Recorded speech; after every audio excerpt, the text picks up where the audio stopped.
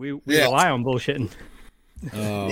Either them. No, man. I was gonna say I really like you mentioning all the different people, podcasts in the fantasy faction. Man, it's an amazing idea. Granted, we took a chance on the last one we were in and got absolutely effed in the B because Tony decided to put all the 4 pillars against each other one night and it just screwed us. But and then we missed the boat on this one, so we'll be back. But it's just like you said, it's a really cool thing to do in terms of just bringing people together. Like you said, like Twitter and even Instagram, sometimes the wrestling fan base can seem very, divisive and, everybody hates each other. But man, the amount of people we've met, I mean, online and at live shows, the positivity has been definitely way more than the negative, in our opinion. Yeah, it's definitely just a very vocal minority, man. It's you don't see a lot of that when you're waiting in the lines because those people paid the money to see the product. They are there because they're fans. Like you said, when you get to WrestleMania, if your tire goes and your tire pops, if you're on the side of the road and no help, if you're wearing a wrestling shirt, someone's probably going to pull over and help you with another wrestling shirt on. You know what I mean? Yeah. It's a different feel at that kind of stuff. Yeah. I totally believe that. I love seeing someone in public with a Bullet Club t-shirt on. And if I don't know them, I'll throw them a Too Sweet. You know what I mean? Yeah. Absolutely. It really, I've actually seen a meme where it's like when you see somebody else in public with a wrestling t-shirt on and it's Frankenstein holding his arms out, just going, friend. Like you just, hey, we like the same thing. And it's awesome. Yeah, and there's no other connection like that, I don't think. And yeah, the fantasy faction thing, man, we were just playing that to ourselves with a few people in private for like a year, and then we thought, invite a couple of podcasts to it, see what happens.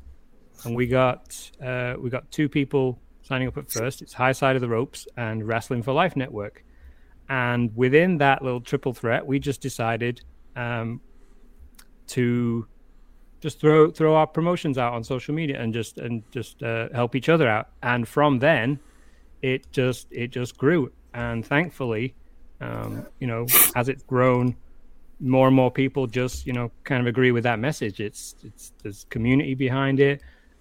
Everyone can use whatever time they have to help each other out.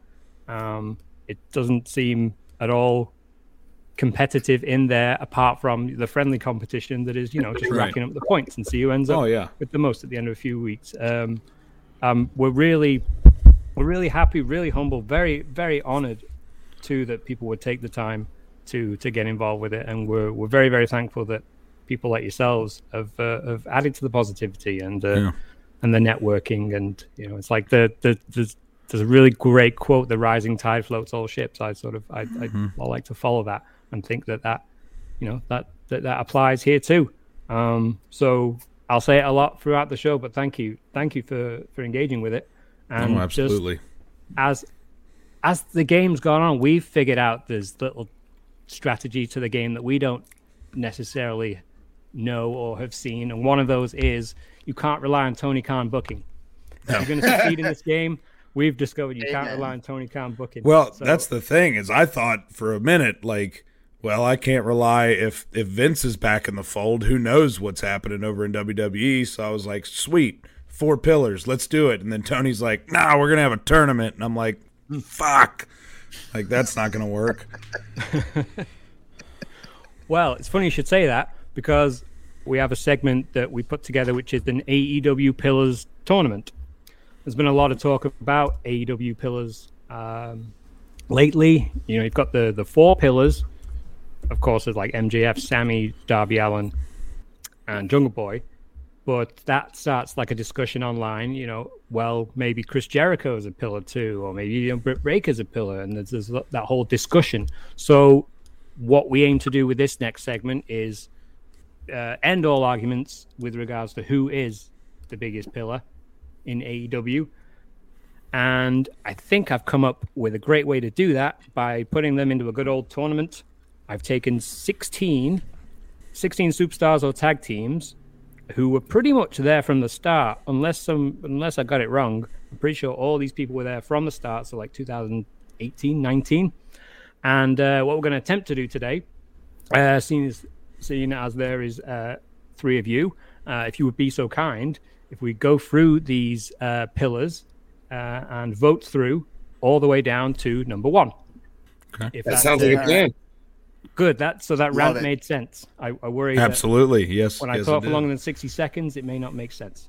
Plus, all 3 of us have the copy, I would say, hand, so we can see it visibly as well. So yes. Oh, brilliant. I'm looking at it right now. So awesome. I have to say, though, we're going to have to talk about your seating off air. I don't know if I agree with it. Well, I randomized the seeds.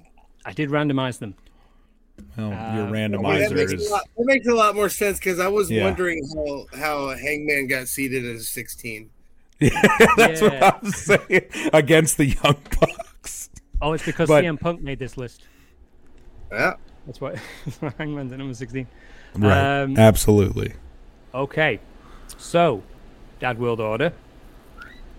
Speaking of Hangman, I guess that's the first match. So, in terms of, I mean, obviously you can have your own subjective criteria, but in terms of, I guess, who's the biggest pillar? Like, who have AEW relied on the most? If AEW was this big, heavy cinder block and you needed it to be held up, who has the best chance of holding that big old cinder block up? So, match 1, it's a friggin' tough one. Fucking tough one. So, Young Bucks versus Hangman Page. So it's not tough for me. Not tough for me either.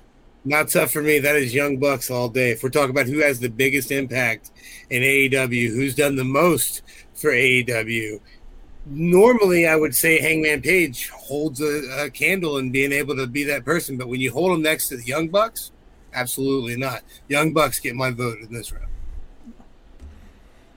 Agreed. Well, same with me. I mean, if we go back to like Hangman's title reign, I mean, it was kind of almost like a Drew McIntyre title reign. I could have slept through it. It just wasn't. I mean, his in-ring stuff is, bar none, incredible, but it's all the other stuff that I feel he lacks when compared to the Bucks. The Bucks have that extra special that you can see it in being the elite vlog and all that stuff, but I definitely agree with Cephas on this one. Yeah. To me, it felt like they put the belt on him in order to tell us that now he's the main event guy. Like when AEW first started, it was all about sort of competition, wins and losses, and then whoever's the top guy, you would think, yes, like that makes sense. He's already the top guy, but Hangman sort of built up to it, and then they kind of put the belt on him like as a recognition for hard work, without him being the the undisputed tippity top guy. He felt in a way transitional. Well, and you also had, I mean, like at Revolution, you had CM Punk versus MJF in a freaking dog collar match, which made him versus Adam Cole feel very secondary, in my opinion. So a pillar he is not, according to the DW. I will make one argument for Hangman, just so it doesn't sound like we're shitting on him too much. His storyline to the title, I feel like, is a backbone of AEW, because I feel like that really slingshotted them to the next level in terms of, hey, we can do this long-term storytelling type thing. Because that was one of the most compelling stories on television, was Hangman versus Kenny for, ever.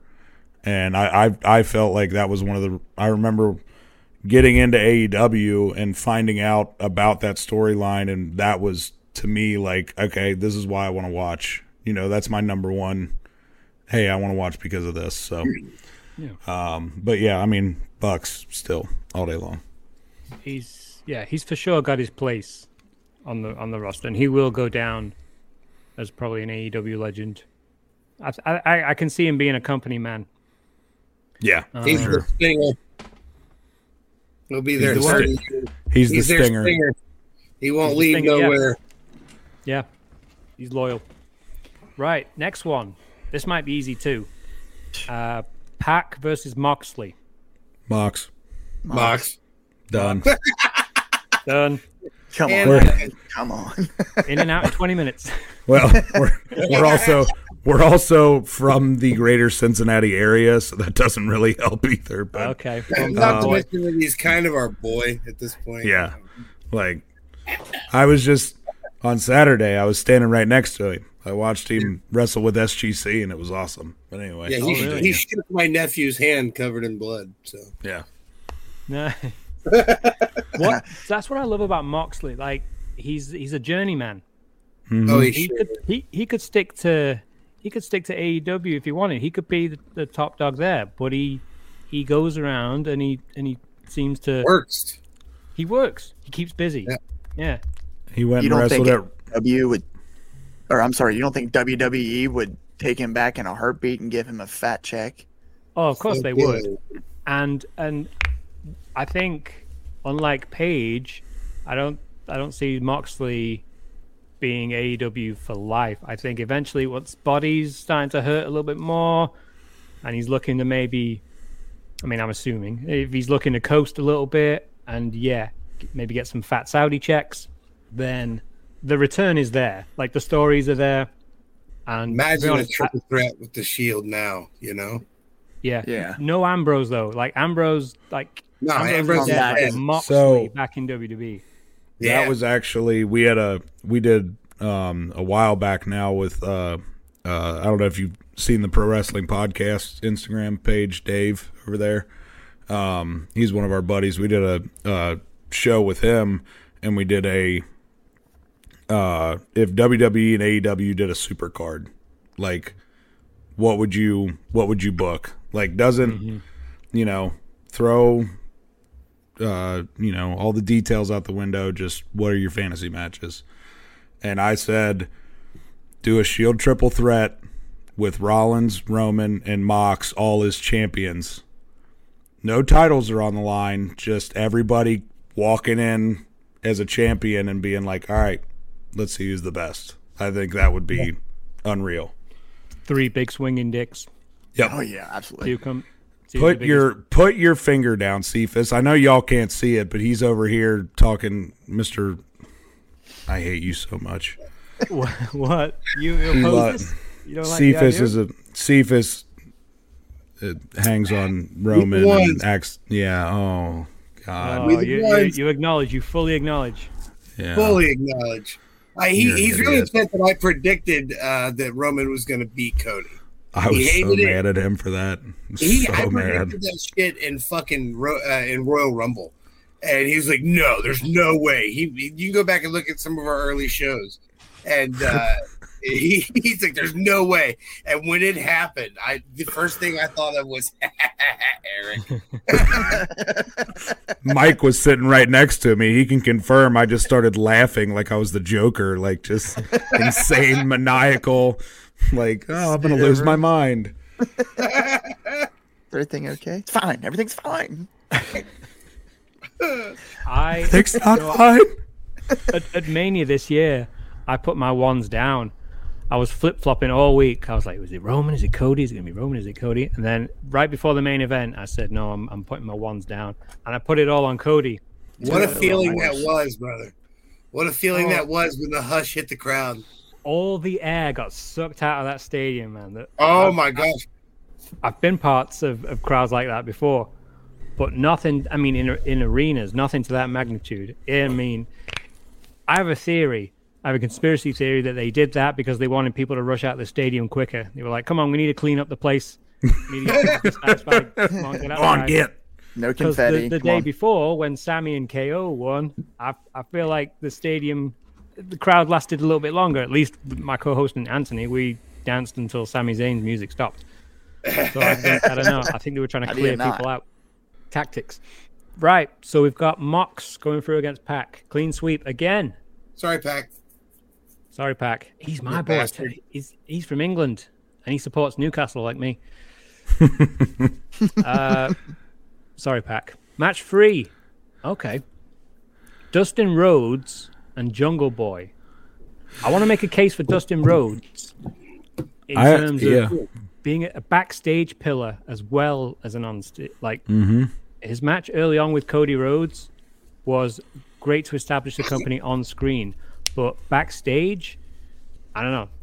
That's my case for Dustin. Not trying to influence your votes, but no, I would definitely say that it seems like Dustin could very well go off into the sunset and just run his wrestling school, right? He doesn't need to wrestle anymore. He doesn't even need to be backstage. But from what I have heard and what it sounds like, that dude is one of the biggest mentors to not even the younger talent, just the talent in general backstage. So I could definitely see that argument being made for him, but I don't know, man. I got to go with Jungle Boy just because Jungle Boy was one of the first matches I saw of AEW. I saw a match that Jungle Boy was in, and he was one of the ones that drew me in because he was doing all kinds of crazy shit, and I'm just like, what is this? It was him, and it was Penta and Eddie versus the Bucks, and it was all during the pandemic and everything, but I would have to vote Jungle Boy. Jungle Boy. Now, as much as I want to lean towards Dustin, Jungle Boy is AEW original. You know what I mean? I know who Jungle Boy is because of AEW. The Jungle Boy figure I own is because of AEW. Mm-hmm. You know what I mean? And as far as doing the most for the company, I would say while Dustin's done a lot, I have tuned in because of matches for Jungle Boy. You know what I mean? Like, I tune in for Dustin too, but I think to a greater impact, it's got to go Jungle Boy, man.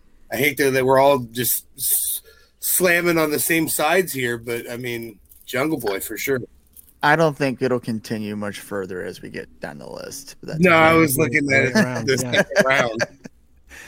Yeah, because again, I agree with these guys. I think Jungle Boy too. If we're talking about pillar, I mean, if we're talking about influential to wrestling in a whole, Dustin Rhodes obviously, but Jungle Boy in terms of to AEW pillar, yeah, because he is, like they said, an original. When I think of Jungle Boy, I think of AEW. Yep. When I think of Dustin Rhodes, I think of Gold Dust. I think of Tarzan now. Also, I was going to say, to anyone who doesn't watch wrestling, if they saw my Spotify most played and saw Tarzan Boy by Baltimore on there, they're saying, oh, you like 80s. But any wrestling fans would be like, oh, you like Jungle Boy. You like Jungle Boy, yeah. The same with how many times I've played the Pixies, Where Is My Mind? You feel like I was some kind of indie guy. I like a little bit of indie, but by God, I love me some Orange Cassidy. Yep. Right, so Jungle Boy's through. Right, here's one. Here's one for you to ponder. Kenny Omega versus MJF. These guys should be on opposite sides of the bracket, man. I randomized. All right, we got to first on this one. We got to get rid of one. This is a Tony Khan bracket right here, dude. Yeah, MJF for sure. MJF for sure, and here's why. Kenny Omega had a name before AEW. Kenny Omega was the Golden Lovers. Kenny Omega was NJPW. He was the One-Winged Angel. He was his own established thing. When MJF came out, he grabbed my attention, and he has kept it since. And he is, whether people want to face it or not, the biggest talent that AEW has created on their own. Mm-hmm. He is absolutely the most significant talent that they have. He is their Stone Cold Steve Austin. He is their Rock, whatever you want to call it. Yep, I agree. I want to say Kenny Omega just because, like him and the Bucks started the freaking thing, but in terms of, it's the same argument you made with Jungle Boy. Like, the reason I knew about Jungle Boy was because of AEW. I didn't know about him before that. Same with MJF. I didn't have a clue who this guy was. But ever since I watched him form the Pinnacle, I mean, I've been just enthralled by this guy. Yeah. And, what he's done since, love him or hate him, I mean, The dude says he's a generational talent, and he's one of those guys that he knows exactly how good he is, And every single match I've seen him in just gets better and better and better. I know Mike has said this multiple times, and I agree with him. One of our favorite things is how, audible he is in the ring. Yep. Who was the other guy you said that did that really well? KO? Kevin Owens. Yeah. And it adds so much to a match. You hear, the chops, slaps, whatever. But, man, when somebody picks him up and is about to spine buster him and you hear him go, oh, shit! That just, it adds so much more. Fine details. Yeah. Yes. The dude just gets it. And, as much as I want to say Kenny Omega also, I mean, because without him and the Bucks, they're, and the event they initially put together, there would be no AEW. But, MJF is everything these guys just said. I don't think I could put it any better than, what these guys have said. So, yep. Guys, we're not even halfway through the first round, and we've already gotten rid of Paige and Omega. Well, what? This randomizer bracket. It's interesting. I mean, how do you put them into seeds? That's a whole different thing. Oh, I know. Dude, you could take a month putting these guys into seeds. Yeah. I'm not Vaughn from the Victorious Ones. By the way, he's got a very extensive top 50 greatest wrestlers of all time. We're talking multi years it took him to put this together, and he's got these great detailed explanations on his blog. Really recommend that. All right, Omega's out then. Let it be known, listeners, the DWO hate Kenny Omega. Wow. It's true. Wow. Sorry, disclaimer, I'm joking. Right, second half of the brackets. I think it's a tough one. Darby Allin versus the Lucha Bros. Ooh. It's Lucha Bros for me, man. Like I said before, one of my first matches I watched in AEW was Ray Phoenix was hurt, so it was Penta and Eddie. But just seeing Penta come out, I mean, it was the Joker gear and everything, and doing Canadian destroyers on the apron and all this stuff. I was just enthralled by him, and they, in my mind, put on the best tag match I've ever seen in a steel cage against the Young Bucks at All Out. So, and this is no disparagement to Darby Allin. He has put on some absolutely fantastic matches, but for me, it's Lucha Bros. Well, I'm going to throw a monkey wrench in this because I'm going to go with Darby. Please do. In my opinion, I think Darby is Hardy HBK levels of babyface. And I feel like that they have very few baby faces that are, I mean, it doesn't matter what the fuck Darby Allin does. He's going to have those screaming people, you know what I mean? And the girls love him. The guys want to be him. The skateboarding, and plus the matches, man. He backs it up. And the stuff with Sting, so many people shit talked when they first paired them up. Like, this is going to suck. And it has not sucked. It has been one of the premier parts of old and new mixing together in AEW. So now I guess it falls on Mike to make the final vote. Down to Mr. Yeah, it's a tough one. Magnificent. Well, because, one of the things I originally loved about AEW was their tag division because of WWE lacks thereof besides Usos. But yeah, so Lucha Bros were part of the reason that I, initially fell in love with AEW and the whole tag division. But Darby, again, is an original, and he's someone when I think of AEW, I think of Darby Allin. His association with Sting, though, also does bear some weight on that. For me, being a little nostalgic. So, man, I'm going to go with Darby. I think Darby's more of a pillar. I mean, I feel like he really kind of made a name for himself there, to where the Lucha Bros maybe made a name for themselves, in their time in Mexico. So they were already kind of known. That is true. I didn't even think about that. What do you think is Darby Allin's ceiling in AEW? World champ. As long as he doesn't die. World champ. Fine. I think he's got world champ potential, man, and I think he's a potential for maybe one day taking it off of MJF in a surprise match. You know, even if it was a headlock takeover. You know what I mean? Yeah, exactly. It's the only way it happens. I feel like it could happen. Darby to take it off MJF. Potential. And just disclaimer, me choosing Lucha Bros, that's purely a me personally, Big Rig. That's why I fell in love with AEW, was because of the Lucha Bros. So that's why I picked them. I get Not that you hate Darby Allin. Yes, I hate him with a passion. No, that is tough one. I would have lent towards Lucha Bros just because of when AEW first started, they really did want to get that tag team emphasis going, and for so long WWE's tag division was dry as fuck. So that was one of their. I guess the tag division was sort of a pillar of AEW. Yeah, and sure. I mean, hopefully it gets back one day. It's in good hands with FTR. But I would like to see that. I don't know. I'd like to see that progress a little bit more. It's hard. Them introducing the trios belts did kind of pull away from the tag division a little bit, I think. But like it divided it a bit. Yeah, because you had people that were tag teams, and it was like, oh, well, now we got a third. Let's go after the trio. So it's.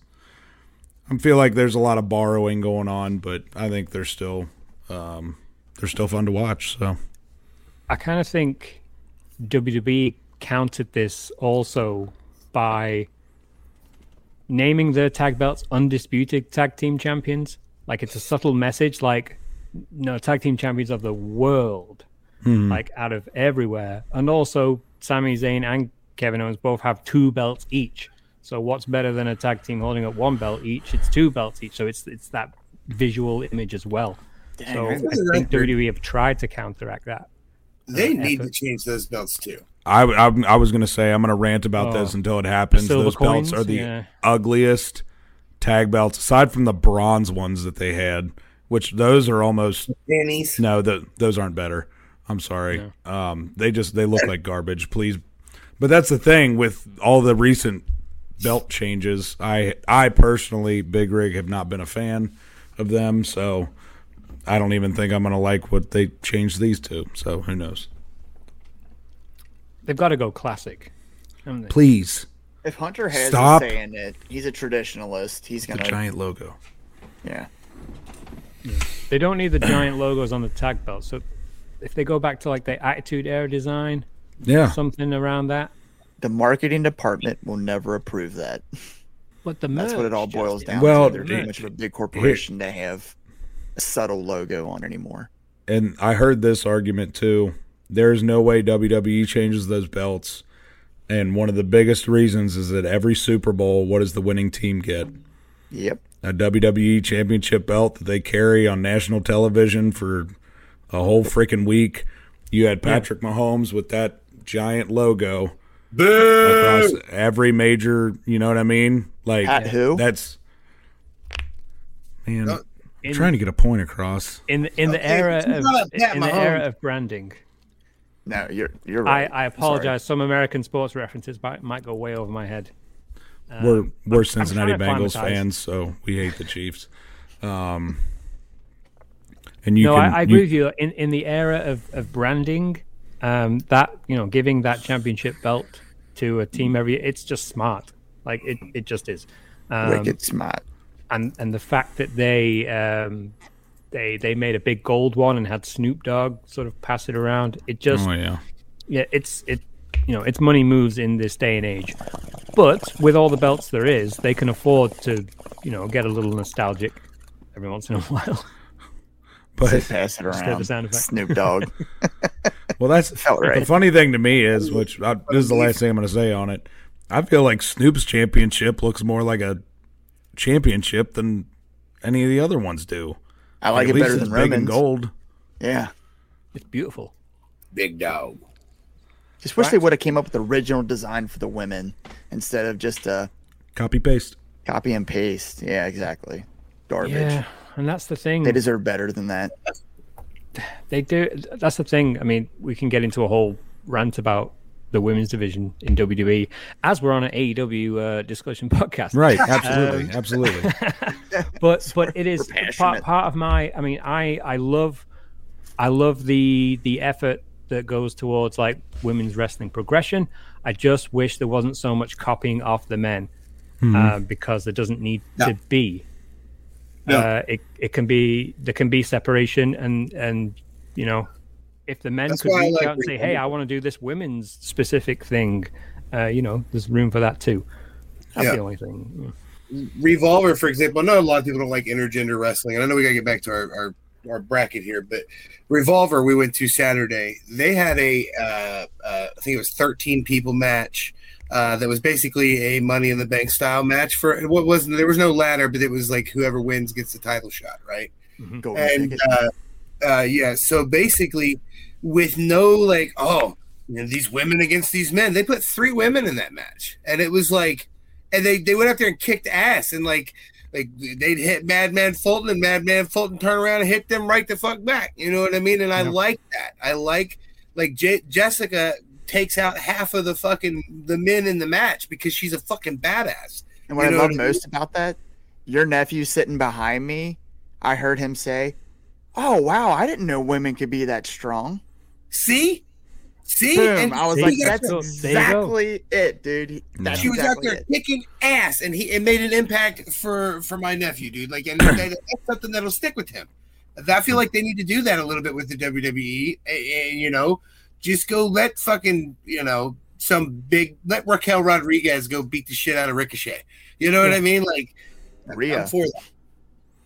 Yeah, I mean, Rhea did it to who was that? Gallows body slammed him. Yeah. Yeah, I mean, because in that match, who else do they have? Jody Threat. Jody Threat came in there and suplexed Madman Fulton. Like, this dude's 6'6", 6'7", and Jody Threat's in there, you know, like 5'4", and just grabs him around the middle, and boom. And it was, you know, I'm there with my 7-year-old daughter, and she's watching this, like, you know, just going nuts. And it's just cool when we can experience that with the little ones. Personally, I really enjoy it. What a sidetrack! It plants good seeds, you know, in young minds, and that's one of the great things about wrestling is that so much representation that can go into it, and also just like it's a fantasy world. It really right, and so you don't always have to be on the nose with this is a man or this is a woman. Like, it's a wrestling match, and you want to see the best badass wrestlers in that. And wrestling, pro wrestling, the art form creates that space where it transcends so many, you know, different, you know, barriers of the real world, whether it be men versus women or black versus white or whatever. It's just or Luchasaurus. Yeah, or a dinosaur. Yeah, luchas and dinosaurs. So that's the great thing about it. Right, Chris Jericho can be a wizard. You know, whatever. Chris Jericho can be a wizard. Speaking of Chris Jericho. Look at that seamless segue. I love it. Chris Jericho. He is up against Jamie Hayter in this bracket. Is the biggest, when I was looking at this bracket, I was like, there's no way that any one of them better pick anything other than Jericho for this round, or I'm going to think that they fight them. Hey, we were just talking about... I want to pick Jamie Hayter just to make Cephas mad. One of us is going to. It's Jericho all day. For sure. Final answer? It's Jericho, yes. Unfortunately. Yeah. Sweet for Jericho. I think Jamie Hayter, I think she is going to be... She's working great. her way to be a really mainstay player in AEW. In her title reign was great. Some of her matches during that title reign was some of the best women's matches I've ever seen. I'm still drinking. But it's still Jericho. I mean, the work he's done and the feuds he's had with the young guys and being able to put them over sometimes, it is excellent, man. And it's just been so entertaining, and just, you know, the freaking the Judas thing. I mean, that's incredible, right? the whole place, everywhere you go, everybody knows is singing along. I mean, that's great. Yeah, the fact that he keeps, I mean, I know this is a AEW pillars list, but you can't ignore what Jericho has done before that, and the way he keeps reinventing and keeps staying relevant, and just has all these different variations of himself. Like you could get 10 different versions of Jericho in a 2K game. Him and Matt Hardy are two of the best ever at that. Yep. Like, just guys that could, okay, well, this isn't working anymore. Let me reinvent this. Let me reinvent that. And they constantly get themselves over, and it's awesome. Clean sweep for Jericho. Yes, sir. All right, next we got Orange Cassidy and Britt Baker. This might be the hardest one on here. Yep. I'd have said something different maybe a year, 18 months ago. I'd have leant towards Britt. But the state of the women's division there, and mixed with how reliable Orange Cassidy is, makes me lean towards him now. Orange if I was voting for what it's worth. Orange versus I'm blanking, at Forbidden Door last year. Ospreay. Orange versus Ospreay last year, in my opinion, was match of the year for AEW. I thought that was one of the greatest matches. Orange has been great to me as well in person. Online, he's liked a lot of my posts with my world record stuff. So, I'm going to go out, especially because it's going to be easier for me to pick one in this round. And I'm going to go ahead and say Orange first. What do you say, Mike? Go ahead.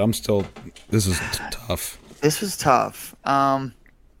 Because I agree with you, Cephas. I mean, that match with Ospreay last year, because up until that point, I didn't really view OC like that, capable of putting on, dare I say, a serious match or a match of that caliber. And I mean, he definitely proved me wrong. It just, this whole championship reign, he's all the different people that he's taken on and all the different types of matches, and yet still being able to hang on to that unique, stuff that he does still in those matches. That being said, Britt is, big reason why the women's division is really good, really, really, really good in AEW. I mean, that her and Thunder, which by the way, it's a shame she's not on this list. You got Billy Gunn on here. Come on, man. I wasn't gonna say anything. No, you did. I got you, homie. Thanks. I forgot Thunder Rosa. Oh. So in absence of Thunder bad. Rosa being on here, sorry, I will Thunder. pick her arch nemesis, Britt Baker, because I feel like while Orange Cassidy has all his body of work is so impressive, I feel like Britt Baker's made more of an impact. Now it's up to you, Eric. Can we just sub Thunder for Billy Gunn in the last match? No. You want to relieve Daddy Ass of his participation? How dare you? You want to give Daddy Ass some relief? I think I have the power to make an executive decision here. Lads, I'm taking your feedback on board and I'm agreeing with it. Fuck it. My co-host isn't here, so he doesn't get a say. Yeah. Motion carries. Cephas there. His jaws. Be on USA time, buddy. I tell you what we'll do. I can't Let's take make that Daddy Ass out. I'm sorry. I can't. Like Billy Gunn's team back in the day got me motivated for a lot of dates. So I can't take him out. I tell you what, for the last match, we'll get through this, and then for the last one, we'll have a triple threat with Sammy, Billy, and Thunder Rosa. How about that? Yeah, there we go. All right. That's fair. So I got to go with OC. I mean, as much as Britt, her. I mean, I don't really know that it was just her. And same with like Thunder. I mean, I'm a huge Thunder Rosa fan for anybody that isn't aware yet. But I feel like it wasn't either one of them directly. It was their chemistry and their feud together that really skyrocketed the women's division, in my opinion. So I would have to err on the side of OC. OC advances. All right. So the next match. Sorry, my wife, the legend, brought me a drink. Thank you. Shout out to the wife. Shout out to the wife. Definitely. So Sammy. All right. So the last match, we have Sammy Guevara, Billy Gunn, and the late addition, Thunder Rosa. And I hope she total Charlotte appreciates Flair move. how big a fan the dad world daughter is of her. Listen, purely because I can't fucking stand Sammy, and I like a swerve. You know, I like a we have swerve. to stay objective. Listen. I am being objective. I think he's trash. Even though he has a vlog, I know. Yeah, I think he's only on there because young hip people like him, and his girlfriend's hot. Like I don't know, Sammy, and he is objectively very athletic, but sure. His title reign, the heel turn, all of it was a giant turd in the punch bowl for me. So, yeah, no, thank you. I'm really conflicted. Like, Sammy gets me conflicted because his on-screen persona and I guess his online presentation, kind of something not likable about it. But his in-ring, his ability, his athleticism, the spots that he can come up with, it makes you want to, like him for that. Like, I love that side of it, but it's sort of it's tough when a heel is so talented. It's very, very tough to sort of come to an overall like consensus on it. See, and it wasn't even like I just didn't like his heel work. I thought his heel work was cheap and phony and dumb. It was just, oh, you hate us because we're hot and stuff. Like, don't get me wrong. I was at the Cleveland show when him and Cody wrestled the ladder match for the TNT title. That was amazing. I watched it, objectively, that was an amazing match. But had it been, Sammy versus, maybe somebody else, I probably wouldn't have been. I mean, honestly, I was kind of rooting for Cody in that match, and I don't really root for Cody a whole lot. I don't know. Just his whole persona is never really, like, I didn't get it when he would come out with, like, the panda hood on. Like, I don't know. Just, he's not for me. We're too old for him. I think he's like you. Yeah. We're not his demo. I think that's it. Yeah. I missed Yu-Gi-Oh! Because I was like 12 when it came out. I did not give a shit. Yeah. And also, like, I thought it was an interesting move. I mean, congratulations to him because he's about to become a father. Yeah, absolutely. Yeah, welcome to the club. But not a good heel move to announce that on air. Like, hey, we're pregnant. That's a great, that's a great moment. But for a heel, seem to know who he wants. Well, I think that was him, like, last desperation of, oh, I need to turn face. Like, that was his, hey, you guys have to like me. I'm going to be a dad. They were trying to, like, build him up again. Like, they took Tay off TV with him. They just had him coming out in the build-up to Double or Nothing. And, and I think that, that was kind of, like he said, kind of the last-ditch effort to really try to put him over back as a babyface. And bringing out the cue cards again because, that was his super babyface move. To be fair, man, I think that's that goes back to something we touched on earlier. That shows you how pure the wrestling crowd actually is. We hate that sumbitch. Oh, but you're having a baby. It's cool. Mm-hmm. Well, and then the most recent Dynamite, when he came out and cut a promo, he looked like he was a pair of New Balances away from becoming an accountant. Like, just the way he was dressed and everything was. He started working for State Farm. I'm a dad now. Bro, he still game the dad's gimmick. Oh, I will riot. Riot. I'll take my belt off. I'll turn this car right around. But is it enough to vote him through? No. Absolutely not. So out of him, Billy Gunn, and Thunder Rosa. I'm going Thunder. I'm going Thunder. Purely because she was to slide in. Look at that. Look at that. A write-in. A write-in. Democracy, baby. The third-party candidate went through? Jesus. That's right. Ross Perot wins. We're opening a forbidden door. Did you just fucking reference Ross Perot? Mike's old, everybody. What in the Ralph Nader? Billy Gunn, You're though.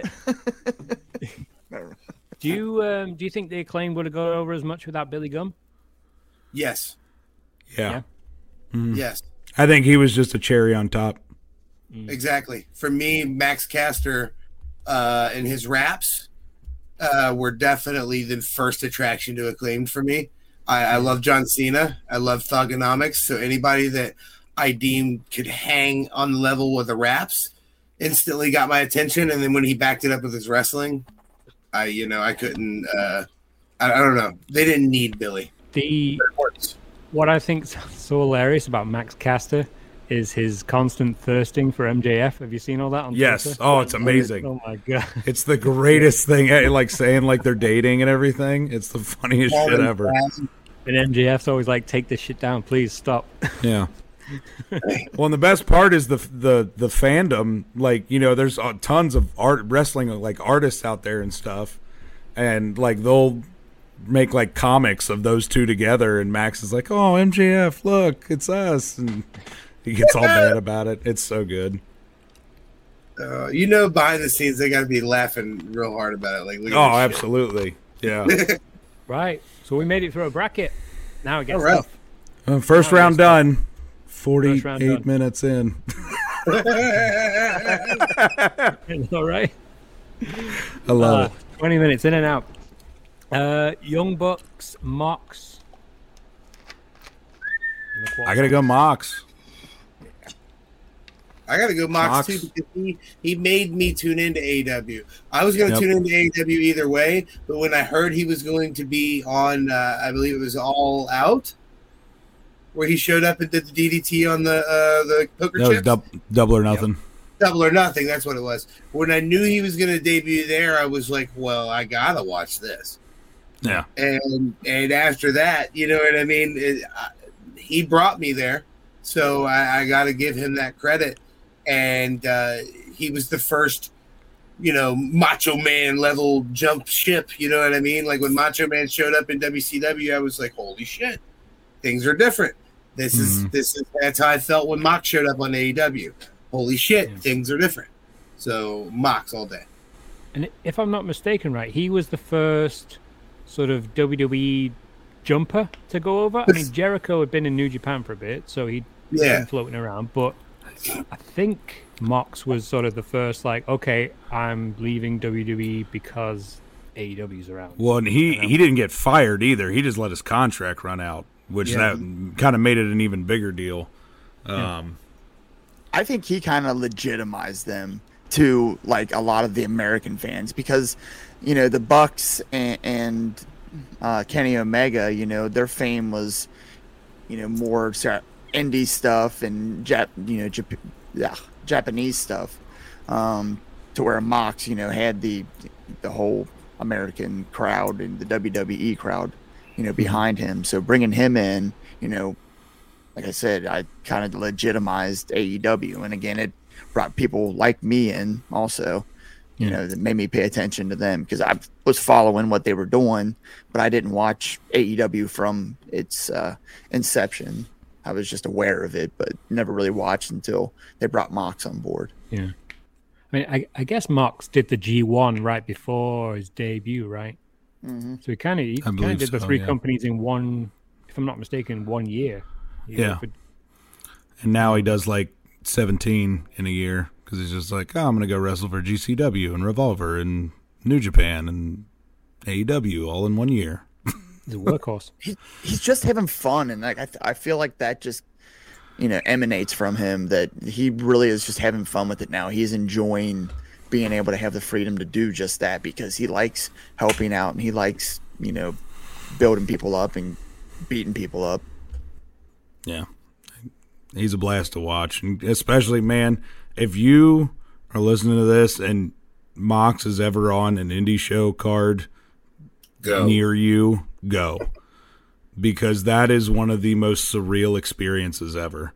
Like getting to see a guy that has been AEW champion 3 times wrestle in front of 200 people is one of the coolest things on earth, man. Because you can WWE champion, wasn't he? Yeah. I mean, just like a guy, and that's the thing. It's not like he comes in, wrestles for 5 minutes, and then walks out the door. Like, that dude's hanging out the whole show, and then he'll get on the mic and talk for 6 or 7 minutes afterwards, and it's just it's awesome. You get your money's worth. So it sounds like Mox is advancing. Absolutely. Yep. Everyone gives Mox a vote, right? Sorry, Bucks. So that's all the elite gone. Yep. Gone. Deleted. Delete. MJF Jungle Boy. MJF. MJF. Got a question for you. Do you think MJF is going to be... Do you think he's going to jump to WWE in the next 3 years? Without a doubt. Yeah? You think he's headed there? Absolutely. Yeah. I feel like his style is just more WWE. Just AEW is more of the kind of like we've been talking about, like the workhorse promotion. Like, yeah, they do some sports entertainment stuff, but it's really more about, hey, watch us put on these really awesome matches. Whereas MJF can put on a really awesome match, but just his whole everything about him just screams WWE to me. Yeah, I say when you think of MJF, though, you don't necessarily think of the actual matches. Usually, it's his promos or his antics and stuff like that. So that is definitely very befitting of the WWE style. Yeah, definitely got that star power, right? And he's, Absolutely. Straight in the door, he could go into a feud with Cody Rhodes. Cody, be organic. that's immediately. Roller coaster. Question is, you obviously can't have MJF at his most savage. I was there at Revolution earlier in the year when he threw a drink on a kid. Yeah. And they had to get all the producers to come out and start giving this kid merch. We were saying, watching it, like, oh, that kid's about to get hooked up. For liability, I'm not taking MJF to Saudi. Yeah, that's the one thing. Drinks on people. So here's my thing. I think he does jump, but I don't want him to, because I feel like he is going to be a diluted version of himself in WWE. Don't you put that evil on me. You know it's going to happen. No. All right. Well, you live in your own fantasy world. I'll live in the real one. The contract war 2024. I think that's such a great storyline. I think he already re-signed, but the kayfabe contract war. Like 2024 is going to be like election season. He can jump on that wave and he can sort of play off that. Have one versus the other. We're going to get Republicans versus Democrats. He's going to do WWE versus AEW. So I think he's planted that long-term seed for a good story there. Did you see his elbow pad in his match with Cole? It said Vince was right. Yes, I did. Loves Vince, doesn't he? He's going to get that picture one day, that photo. Oh, he's gonna. Do you know what? Once he makes the jump to WWE, you know how everybody gets the Triple H point picture? MJF's going to get the Vince point picture. Oh, yeah. That's going to be it. Do you think MJF grows a mustache just for that picture? Definitely. Definitely. And then he goes into a feud with Austin Theory. Like, no, he's my daddy. No, he's my daddy. Right. No. Nuh-uh. Bro, it's that's there. A1 booking right there. Yep. He's my daddy. I love that. That's your next T-shirt. He's my daddy. With Burberry design. Hey, you can have that one for free. That's not a bad idea. Check spring within the next few days. Brilliant. The window. MJF through. Next one. Darby Allin, Chris Jericho. Bigger AEW pillar. I Jericho. Jericho. Yeah. Jericho clean sweep. Yeah. Them. With that, here's the argument. The only argument you really need for Jericho. Without Jericho, this company doesn't have legs. Like, you had Kenny in the Bucks and everything. Jericho was the American. He was the John Moxley before John Moxley. Yes. He was the name that everybody was like, oh, I want to watch Chris Jericho wrestle. I know him. So. Mm-hmm. He was the biggest star. He was the international star. He but Omega the Bucks and Cody, they weren't getting a little Jericho's long in the tooth though. to where John Moxley was still kind of in his prime. So, while Jericho, was definitely a name, a familiar name, that's why I say, Moxley for me was what legitimized it. Yeah. Yeah, for sure. Yeah. You have people that pave the way, and legends pave the way a lot. But Jericho, he came in a legend that was also very active. So he's been able to, pull people on board.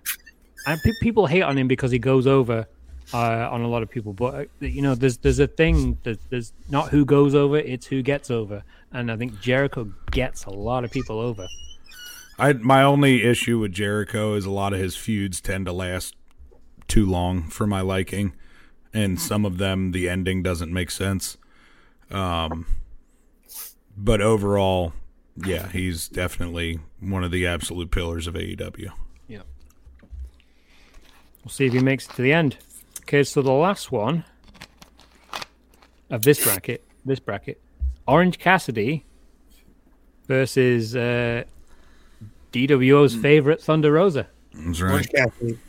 Orange Cassidy. Yeah. I hate to say it, but yeah, Orange Cassidy. Rosa came in with the slide win and the surprise, but sorry, she can't beat OC. Okay, so that's it. We have the final four.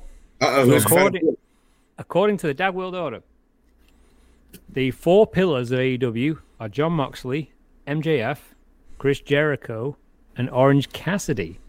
Tell us where we're wrong. Yeah. Tell me when I'm lying. With that, at least this is a preview. I can't argue with it. So they're the four. So for time's sake, let's take these four, and if you could pick between Jon Moxley, MJF, Y2J, and Orange Cassidy, who is the tippity top? Who's the ultimate pillar? If there's one guy to rely on out of these four for the survival of AEW, Jon Moxley. I'm gonna say MJF. What do you think? I'm saying Mox. This is my argument because he, in the past 10 months, stepped up when he didn't technically have to, when Punk got hurt and everything happened, and carried that company through a really shitty time. When he was supposed to be on vacation. When he was supposed to be on freaking vacation, which he still hasn't taken. Right? Poor guy. So that's why I got to go with Mox. Not to mention the for us, by us that he has in his soul. You know what I mean? Yep. The way he helps Revolver, the way he helps GCW, the way he'll be like, oh, I wrestled for these guys 20 years ago. Let me wrestle for him now. You know what I mean? He's helping AEW too. Yeah.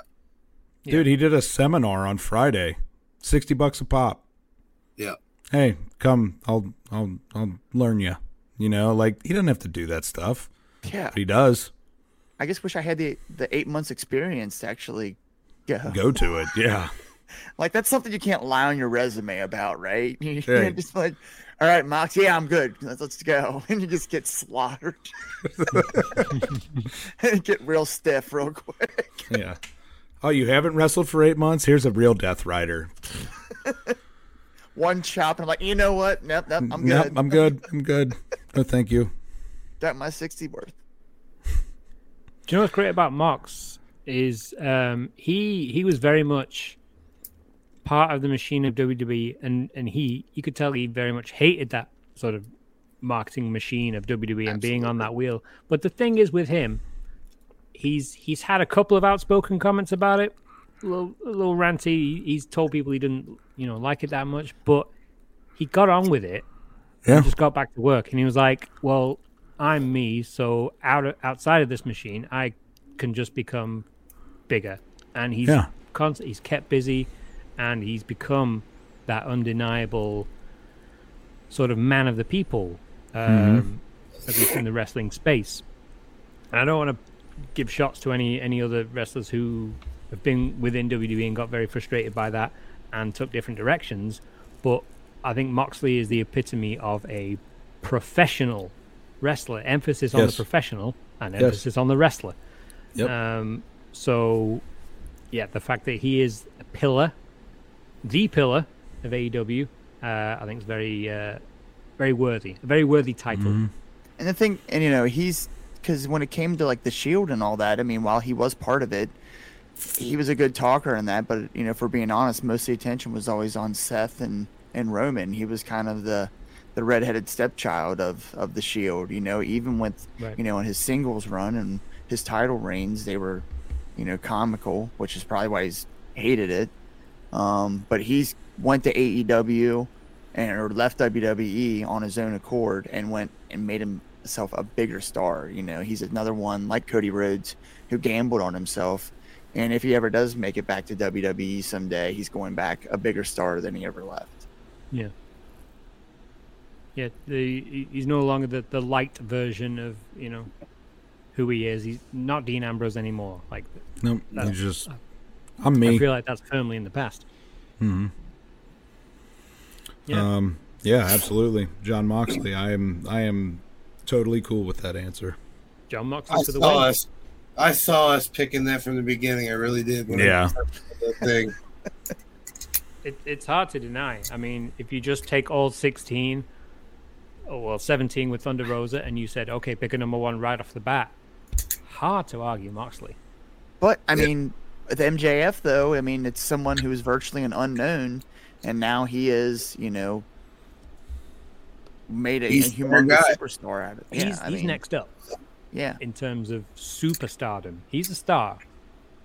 But I had to throw my chip his way just based off of that. I mean, you know, it could have went either way. I'm definitely a John Moxley. I'm definitely a homer for that guy. So, I mean, it's... John Moxley it is. Okay, well, it was a little more than 20 minutes. We got through that. 20 minutes out the door. 20 minutes in and out. All right. Well, hey, man, thank you so much for having us on. We no, thank you. Really, thank you. I can't wait to chat to you guys again. Absolutely. All right. Top Dads out.